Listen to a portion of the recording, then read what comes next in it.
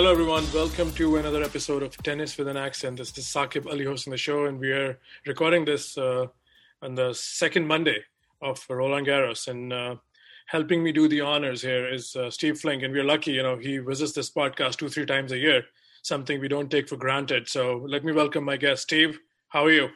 I'm good, Saqib. It's great to be back with you again. I think we got a lot to talk about here with this edition of Roland Garros. Absolutely. We've been doing these daily live shows, but, and those are only like for 20, 30 minutes on Twitter. That's a new function, but I wanted to still do a podcast because podcast stays captured and a lot of people can even listen to this once the tournament is over. So let's get started. I mean, Steve, has the tournament gone to, your expectations? You've been to Roland Garros so many times, all these players. So what are the first, if you were to summarize the first week in terms of surprises, what comes to mind first? Oh, a mild surprise there with Dominic Thiem going out in the first round to Andujar, who's obviously a very fine clay court player, but it was more evidence that Thiem has not found himself yet this year, and he's not the same guy we've been watching the last 3 years. And the woes that he had on the way to Roland Garros it just extended right into the tournament, and he let that match get away from 2 sets up. That was kind of a sad sight, I thought. I felt badly for him. And then, I guess, conversely, the biggest surprise to me on a positive note is Medvedev, who did nothing but talk along the way to Roland Garros about how he really didn't understand clay and how he didn't understand how to make his game work on the clay. And he sounded completely confounded by the surface and by what it was going to take for him to succeed on the surface. So I think that's what I think of so far with the men. With the women, obviously we had the Osaka episode that surprised everybody. But leaving that aside, because it's been so talked about and exhausted in so many areas of the media, I was not surprised by Serena. I was surprised by all the talk surrounding Serena, in the sense that, to me, her real possibilities will always be Wimbledon and the Open and the Australian, those three, the 2 hard courts, the 1 grass court event. I don't see her winning Roland Garros again, and I think she did well enough to reach the round of 16. But I was surprised that the talk was sort of picking up as if people talking about her draw opening up. I never thought there was a good draw for Serena in Roland Garros, and I don't mean that as a knock on her. I just mean there's a much wider cast of players that can beat her on the clay than can do so anywhere else. So those are kind of my initial thoughts, overview of the tournament. We've got the big guys have moved into the quarters, and obviously with Rafa trying for title number 14 and Djokovic looking for major number 19, and I mean they're in the last 8 as we expected, and we've got a very intriguing quarterfinal about to take place tomorrow between Medvedev and Tsitsipas, which we can talk about later. So that's my overview of the tournament as it stands now. Sure. So we'll get to those big matchups, in a bit. But you mentioned Dominic Thiem. And again, I've talked to a lot of people. And, the reason how I also approach these podcasts is when I get variety of guests, like yourself, and I had Andre Gomez, sometimes I think it's value added for me and for the listener if I ask the same question to different people, because, it's an opinion-making exercise. So Dominic Thiem, again, we all were not surprised how it played out, because now he's saying he was fine. He was just outplayed. It was not a mental issue. But, we all know that to an Austrian magazine, he kind of admitted that, he had a lull, emotional burnout, or whatever, you want to call it, after US Open, and then and add the pandemic and bubble situations, he kind of, lost some of the edge. And, it happened in a very competitive, this international traveling week in, week out, very competitive tennis environment. This happens. So, again, with you, I have to bring in some history. I asked Gomez about the McEnroe sabbatical, which was a lot longer than Thiem's 7-8 weeks. But did you see any comparison? Because, in this kind of sport where your colleagues are also your rivals, you practice with them all the time. So you think players saw, okay, this guy's admitting to kind of having, the edge off, this is my chance. And Gomez, interestingly, compared this to Willander's mini sabbatical after he had a dominant 88. So, weigh in with your perspective. Does it even merit a comparison, first of all? And then, what do you think? Yeah, sorry, Sakib. Yeah, I suppose it does. That's interesting. I mean, I respect what Gomez has to say. I always have. He's a good guy and smart, great player, won this tournament. I look at it, they were all very different. I certainly hope that it will not lead to this, lead him down the same path as Mats, because Mats was never the same player after 88. He had been so incredibly consistent from 82 through 88, from the time he won that first French all the way to the winning 3 majors in 88, that I never thought we would see him decline as he did. And he never had the same drive, the same hunger. I do believe in Thiem's case, he will re-establish himself. And maybe it was a mistake in some senses to kind of let the tennis community know how much you've been struggling, privately with your inner self and the meaning of life and, all these big issues that have been swirling around his mind. But I think he's a very tough fellow who will recover his winning ways. I just think it's going to take a little time. And it may not even happen necessarily the rest of this year. I'd be surprised if he did it in time to defend the U.S. Open, for instance. But I do believe by next year, the old Dominic Thiem will be back among us. And that'll be definitely good for the sport because, this was supposedly his time to challenge, Rafael Nadal at Roland Garros and Novak Djokovic as well.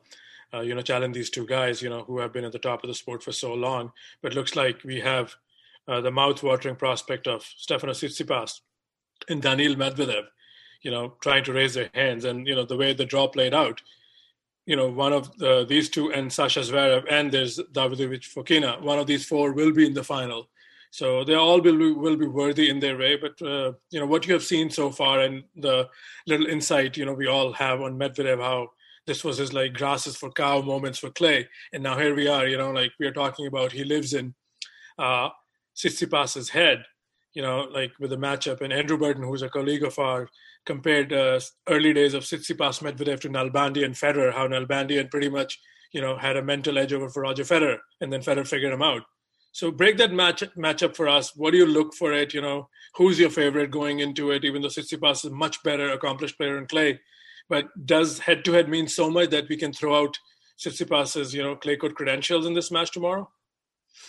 No, I don't think we can. But I think it definitely plays a role. It's going to be important for Tsitsipas to start well in that match. He lost him in straight in the Australian semis and after beating Rafa in the quarters. And it's a strange thing. I think I know a lot of people think it's the matchup. I'm not convinced it's the matchup. I'm not convinced that Tsitsipas doesn't have the game to play on pretty equal terms with Medvedev. And you would think in his mind he would welcome, even though he's lost his only previous match on clay against Medvedev. That was a few years ago. I just think right now, given what he's done on the path to Roland Garros, that Tsitsipas should be feeling good about himself and his chances. But on the other hand, neither he nor most of the rest of us really expected Medvedev to charge into the quarters as confidently as he has. So that's what makes it so intriguing. You're right. He's been in his head. No doubt about that. But I think that Tsitsipas and his father and his camp must look at this as a major opportunity to change the course of this rivalry right then and there tomorrow in the quarterfinals at Roland Garros. That's how he's got to look at it that way. Forget the 6-1 edge for Medvedev and say, okay, this is brand new, and I'm the guy that's been playing great on clay all spring long. I'm the guy that won a couple of clay court tournaments, including my first Masters 1000. I nearly beat Djokovic. I nearly beat Nadal. I was on the edge of doing that. I couldn't be playing much better on the clay than I am right now, and I'll meet the challenge. That's how he's got to look at it. In Medvedev's case, he's got to be saying to himself, look, I've pretty much owned this guy. I never expected to play this well here, except that once I arrived in Paris, my mindset changed. So I'm just going to keep it going. I'm going to keep doing what I have been doing and play the way I have against Stefanos in the past. And I know that he's a little uptight about playing me. So I think that's what makes it very intriguing. I believe it has the elements of a 5-set match. If they both play the way they have been, I could see this could be their best match yet in the series. Yeah, I think that's pretty mouth-watering, and I'm kind of also leaning towards what you said, but I have friends, who also know the game well, and when we discuss it, they believe the head-to-head has a way. And do you want to cite any examples like when this kind of head-to-head crossed over surfaces? We know, Federer and Albanian is there. Federer Hewitt is there. Even Rafa Federer started off like this.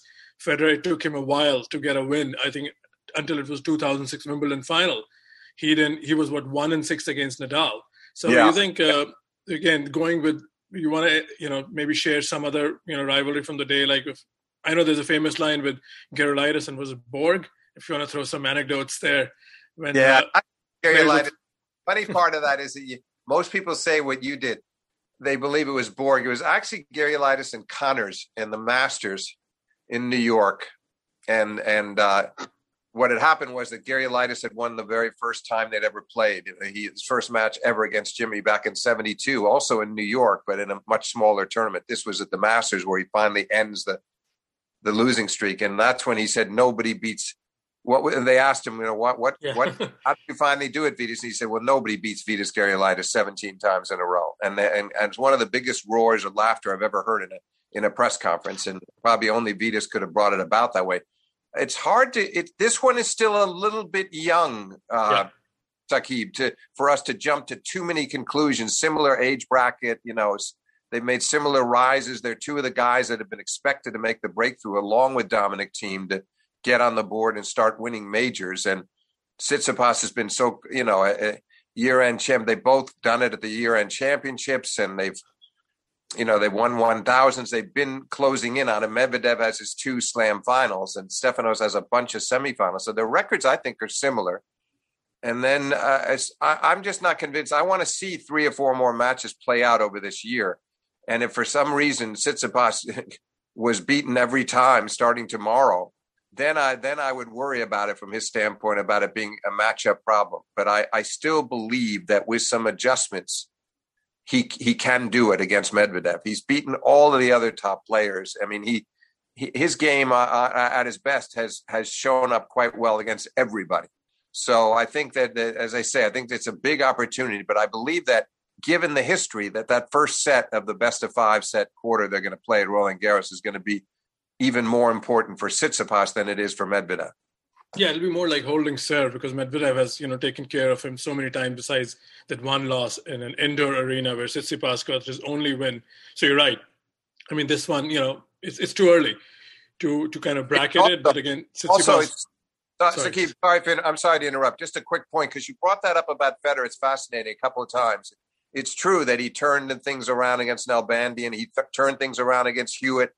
Did that against a lot of players. But in that case, I think that was Roger just elevating his game and soaring past everyone else, so that he knew it was a matter of time before he'd beat all those guys if he peaked, which he did. Nadal was a special problem, but I mean all those other guys that had sort of gained some kind of a psychological edge on him and beaten him in the early years, they knew they were in trouble once he started beating them. So I think that's the Federer case is unusual, but this one here, I think both players know that tomorrow's it's an important, very important match for both of them, because they're gonna feel like if they win that match, they might play Zverev in the semis. They've got a great opportunity to be in the final of the French Open and take their chances against Rafa or Novak. So it has really important implications for both. Sure. So as we look forward, I mean, the quarterfinals will be played soon, maybe in the next couple of days.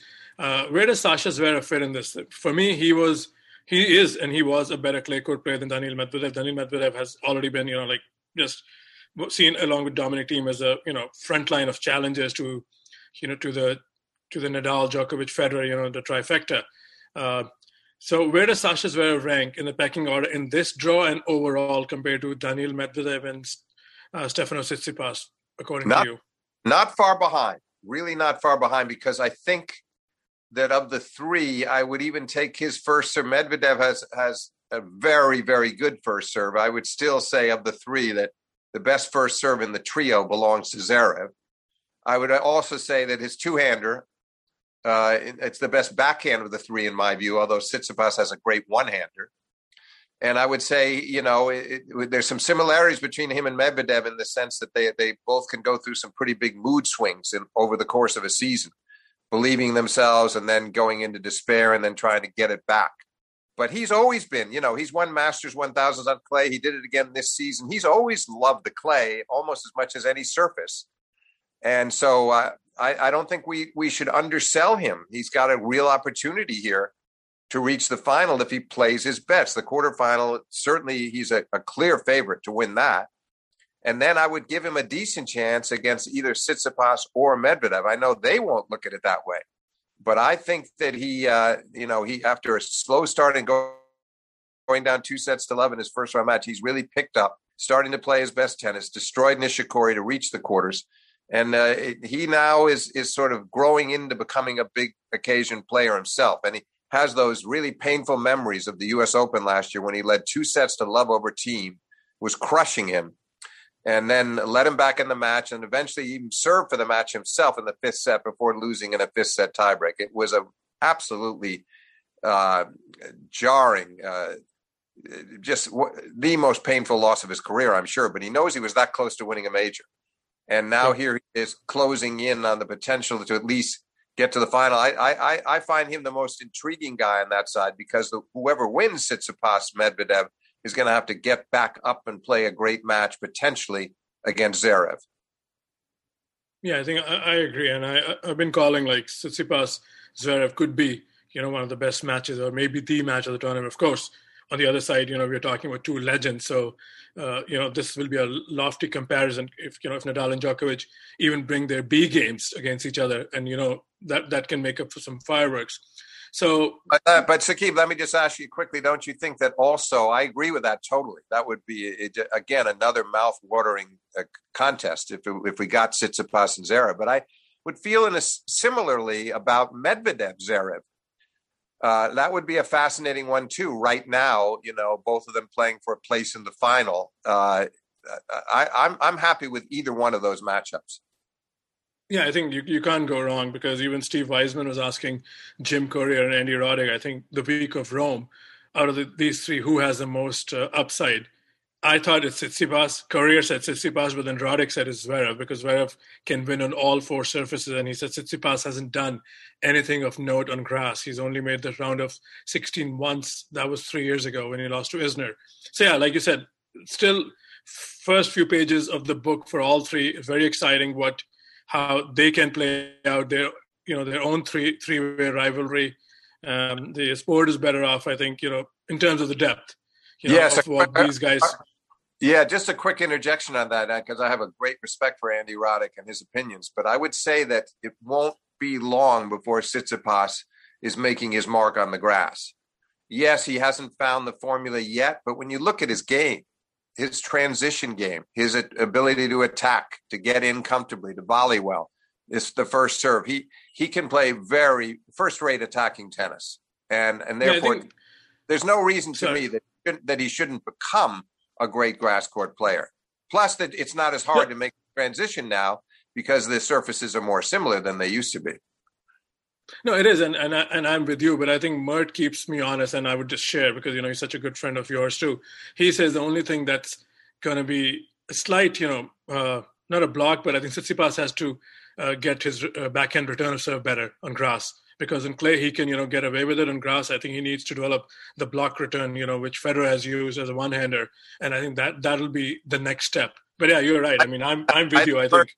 Yeah, Mert's right on target with that. I don't disagree with that at all. But I think it's something that he's aware of, and that he will attend to. And once he does, he's going to have some great Wimbledons. I don't have any doubt about it. I like his ability on all surfaces. But it's interesting, no doubt that up until this point, Zverev has been the most versatile all-surface player of that contingent. And it is hard to believe, because his game is not as flashy as Tsitsipas, and he didn't have the run like Medvedev. But yeah, if you look at his numbers don't lie. No, they don't. They don't. So let's look at the big two now. The big two that remain, and everybody talks about the potential semifinal, which is one win each away now for both men. For me, again, I'll give you the floor after this. Again, Rafa was my pre-tournament pick to win this thing, but I'll admit Djokovic, to me, looked like the best in the first week. He looked extremely sharp, and his match against Cuevas was just a thing of beauty, because Cuevas is probably one of the toughest clay courters around, and he showed up that day against Djokovic. And they played a very high-quality three-set match. So what have you seen of Djokovic and Nadal? And, of course, with Nadal, we know, like, he's won this tournament so many times, every possible combination of form, playing okay, playing great, playing not so great in the first week.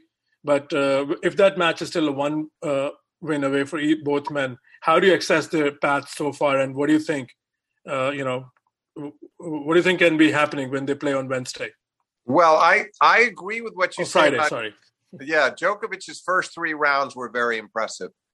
For some reason, he got very apprehensive when he came out to play Musetti, which baffled me. I mean, I understand his respect for Musetti. Musetti is a great prospect, 19-year-old Italian, a great shot maker, and moves well, and he's a difficult guy to exploit in a lot of ways. And I understand why it maybe took Djokovic a little time, but I didn't think that was a great performance from him. I thought he did very well to come back and turn it around and sweep through those last 3 sets. And then Musetti quit, of course, at 4-love down in the 5th. But I don't think it's going to hurt his confidence, but I think he could use a more solid performance. Try to take care of Berrettini in 3 or at most 4 sets, but try to get through that match a little more confidently. And he admitted that he was nervous in those first 2 sets against the Italian. And I didn't quite understand why, with all of his experience and as well as he played coming into that round of 16. Rafa, I think, has looked very solid throughout.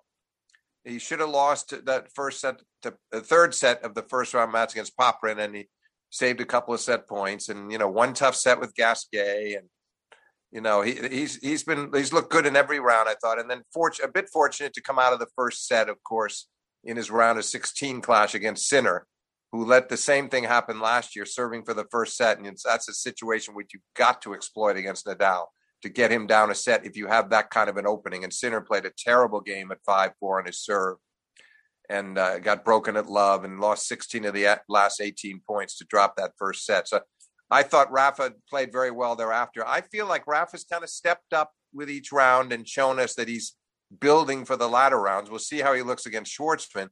But I would still say, hey, listen, last year, Saqib, I really thought Djokovic was going to win the tournament over Nadal. Me too. It was in the fall. Rafa only had 1 tournament preparation, loses to Schwartzman in Rome, was not complaining, but was concerned about the conditions in Paris in the fall, cooler weather, not his kind of conditions. And yet he swept through the tournament, didn't lose a set, and crushed Novak in the final. Now, obviously, they met again a few weeks ago in Rome, and it was a first-class 3-set match won by Nadal, where I think Djokovic gained some clay court confidence in the process by pushing Rafa hard. It's a match Novak actually could have won if he'd gotten an early break in the third. He was right in there with Rafa. But I still believe that on best of 5 on clay, I still have to favor Rafa right now. I think that, again, that first set would be very important for Djokovic to start strong if we get that matchup, to get off to a good start and try to get Rafa down a set and start swinging more freely. He's definitely the guy with the best chance of anybody in the draw to beat Rafa. But right now, I would pick Rafa right now. Not by a wide margin, hard-fought match, 4 or 5 sets. But I just believe, that he's in good enough form to do that. And yet, again, if Novak can play a really good quarterfinal against Berrettini, that will help him coming in terms of his confidence and how he feels he's playing, because he certainly turned it around today. The Italian, something happened to him with, he's talking about cramping and a little lower back problems, but Novak played really well those last 3 sets. But the question to me was, why was he down 2 sets? I don't think he should have been. Yeah, I think a lot of people are saying, I missed the second set, but yeah, I mean, what I've seen, Djokovic was way below, I think, in the tie breaks. Usually we've got so accustomed to him being so clutch. So, and he also, I think, left a ball, I think in the second set tie break, right? Yeah. That he thought was going to go out, yeah. Yeah, he did. But absolutely, those were 2 shaky tie breaks. The first one, he had 4-1. And he hit an angled return cross court that probably would have won the point against anybody.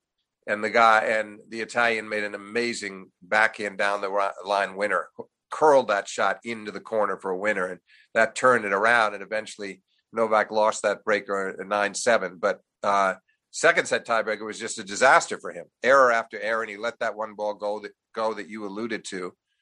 And it wasn't even close. So, I mean, that was surprising, that couldn't lift himself in the breakers when you thought that might be when he would separate himself from this guy. On the other hand, he was very poised those last 3 sets, and he really imposed himself. And overall, I do think he's playing very well. The question is, in his mind, does he really believe deep down that he can beat Nadal on that court? Yes, he's done it once in 15, but that Rafa was not the same Rafa we've seen most of the years, and it was a vintage Novak, was one of his best years. So we have to factor that in, that the timing was ideal for Djokovic and bad for Nadal, who was struggling in 15 and 16 significantly. And 16, of course, is when he had to pull out in the 3rd round with an injury. But those years were tough years for Rafa. He wasn't the same player. And Novak was pretty much at his peak. So I definitely weigh that in. And otherwise, Novak had the great chance in 13 in the semis and wasn't able to do it from a breakup in the 5th. And last year, of course, was just, I thought, one of his worst performances and one of Nadal's best. But I do believe we're going to get a great match one way or another. And I would be really impressed if Djokovic found a way to win. But my hunch tells me Nadal wins it in 4 or 5 sets. Yeah, I think, we all think that match is most likely going to happen. But just to give respect to the 2 opponents that stand in the way, Diego Schwartzman and Matteo Berrettini, which man can pose a greater challenge from any chance of preventing from, Djokovic Nadal taking place on Friday? Well, I mean, they both present different challenges. Schwartzman, because he does have the 1 win in Rome last year that we alluded to, and he's such a good, scrappy, great clay court player, and he's been in good form the whole tournament. And, he's played Rafa tough at Roland Garros before. Not so great last year.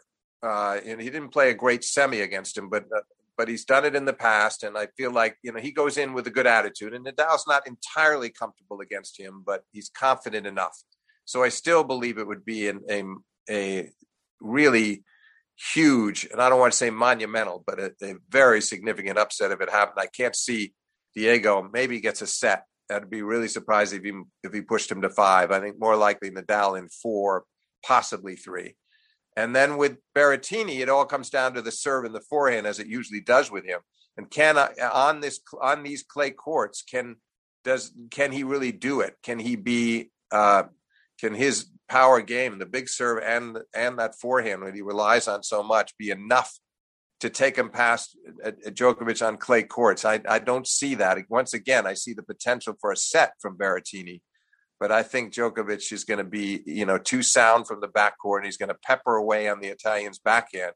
And his returns, sooner or later, he's going to get those breaks. As great as Berrettini can serve, Novak is going to get on, especially to that second serve, and find his openings to break. So, yes, I mean, I don't rule out a win for either one of them, but I find it highly unlikely that either Berrettini or Schwartzman can pull off the upset. Yeah, same here. So, talking about Matteo Berrettini, you think, is he going to be disadvantaged? Because a lot of time people say, because he got deprived of the Federer match. So you think disadvantage in terms of, does it break his rhythm, or does it make him more rested to take on the big challenge of playing Djokovic?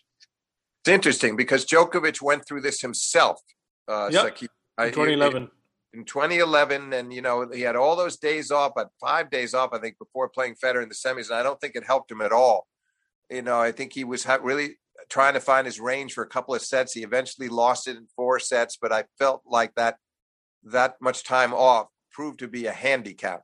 Will that be the case for Berrettini? We don't know, but he certainly would have been better off playing and beating Roger Federer and having that as a driving force for this next one with Djokovic. But it's more time off than you want in the middle of a major. So and that doesn't mean he can't suddenly settle down early and be inspired and play a great match. But I think he would have been far better off playing Roger Federer and obviously coming up with a victory.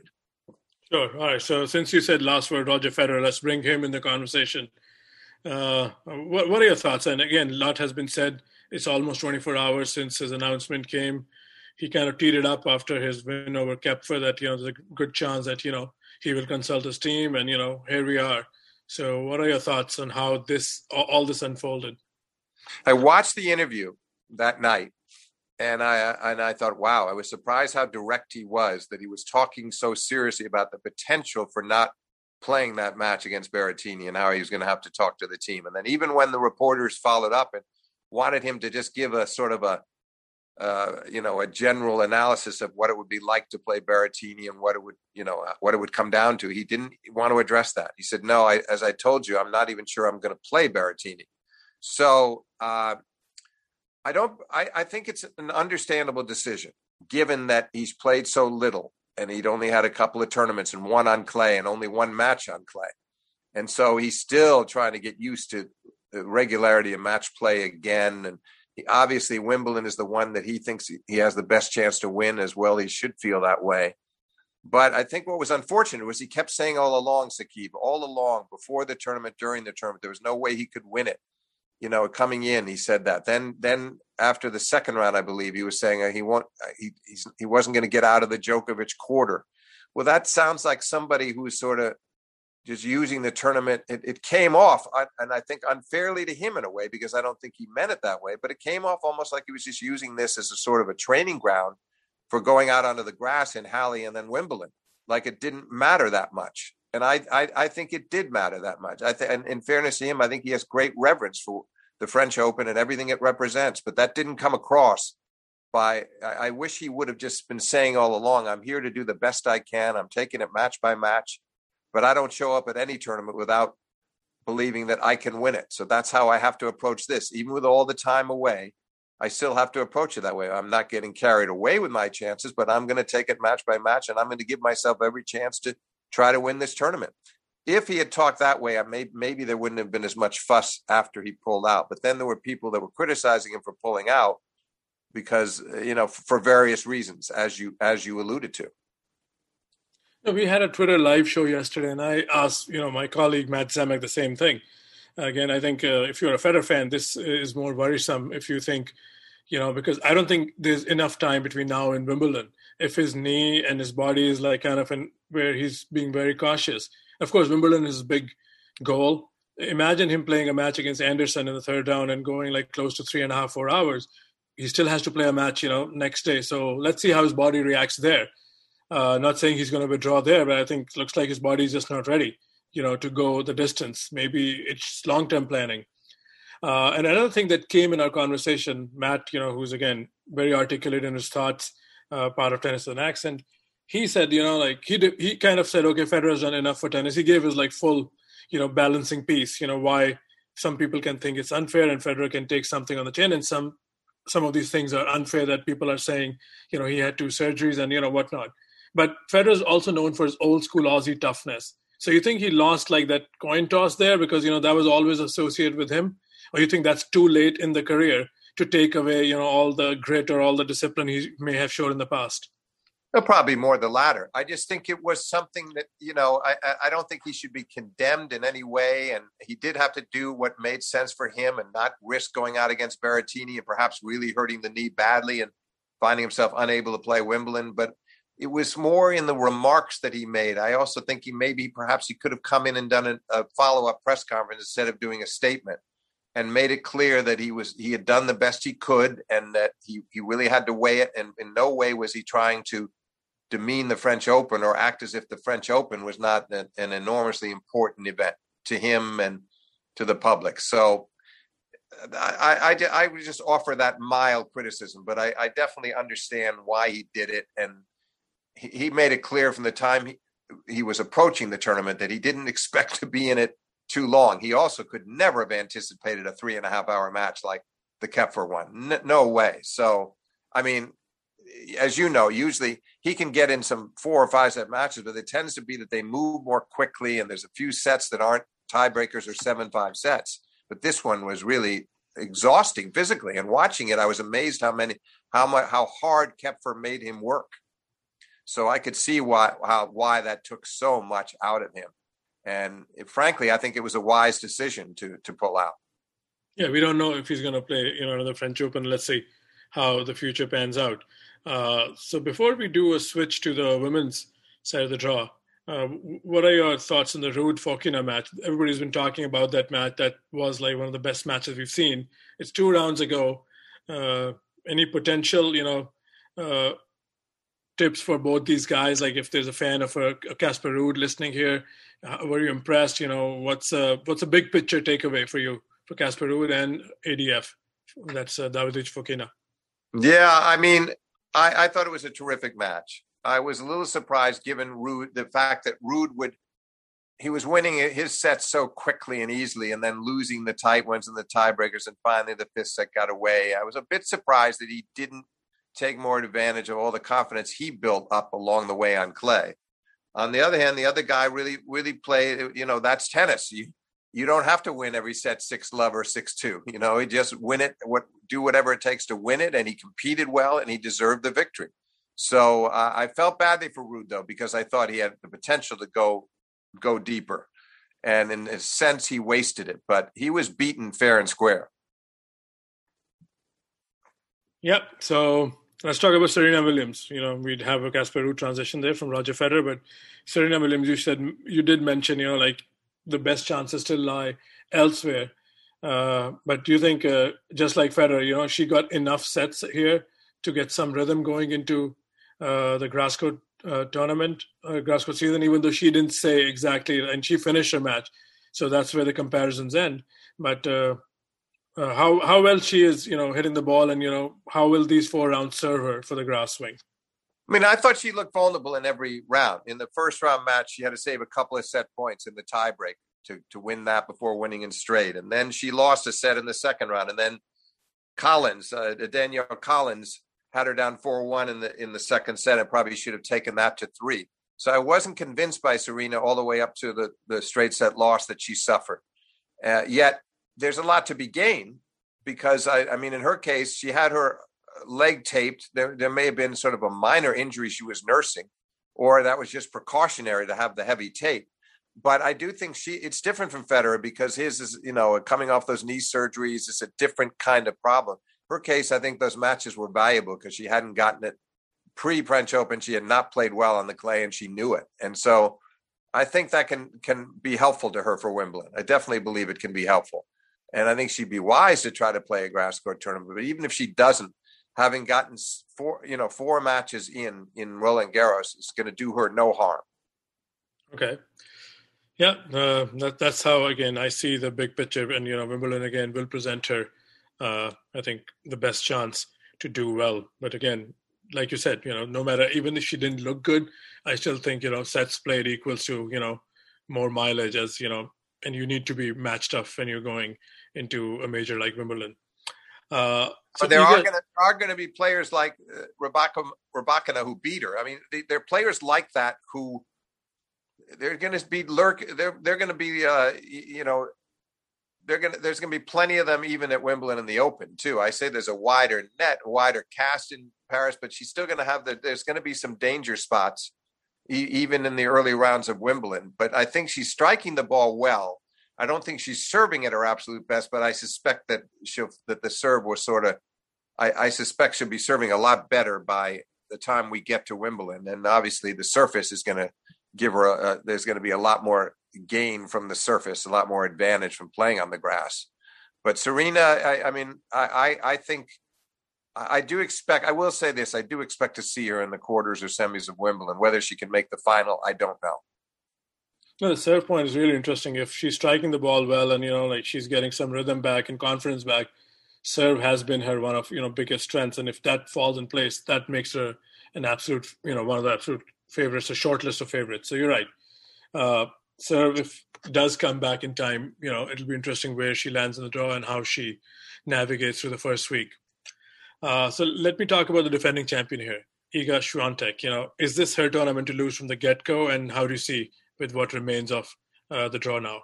It's funny how you pose that question, Saqib, because that's the way I've tended to look at it that way. Yes, I agreed with the people that said at the outset that there were, there potentially were 10 players that could win this tournament. But I felt like Swiatek was peaking, and beat Pliskova 11-love in that final. And I thought she was really starting to find it at just the right time.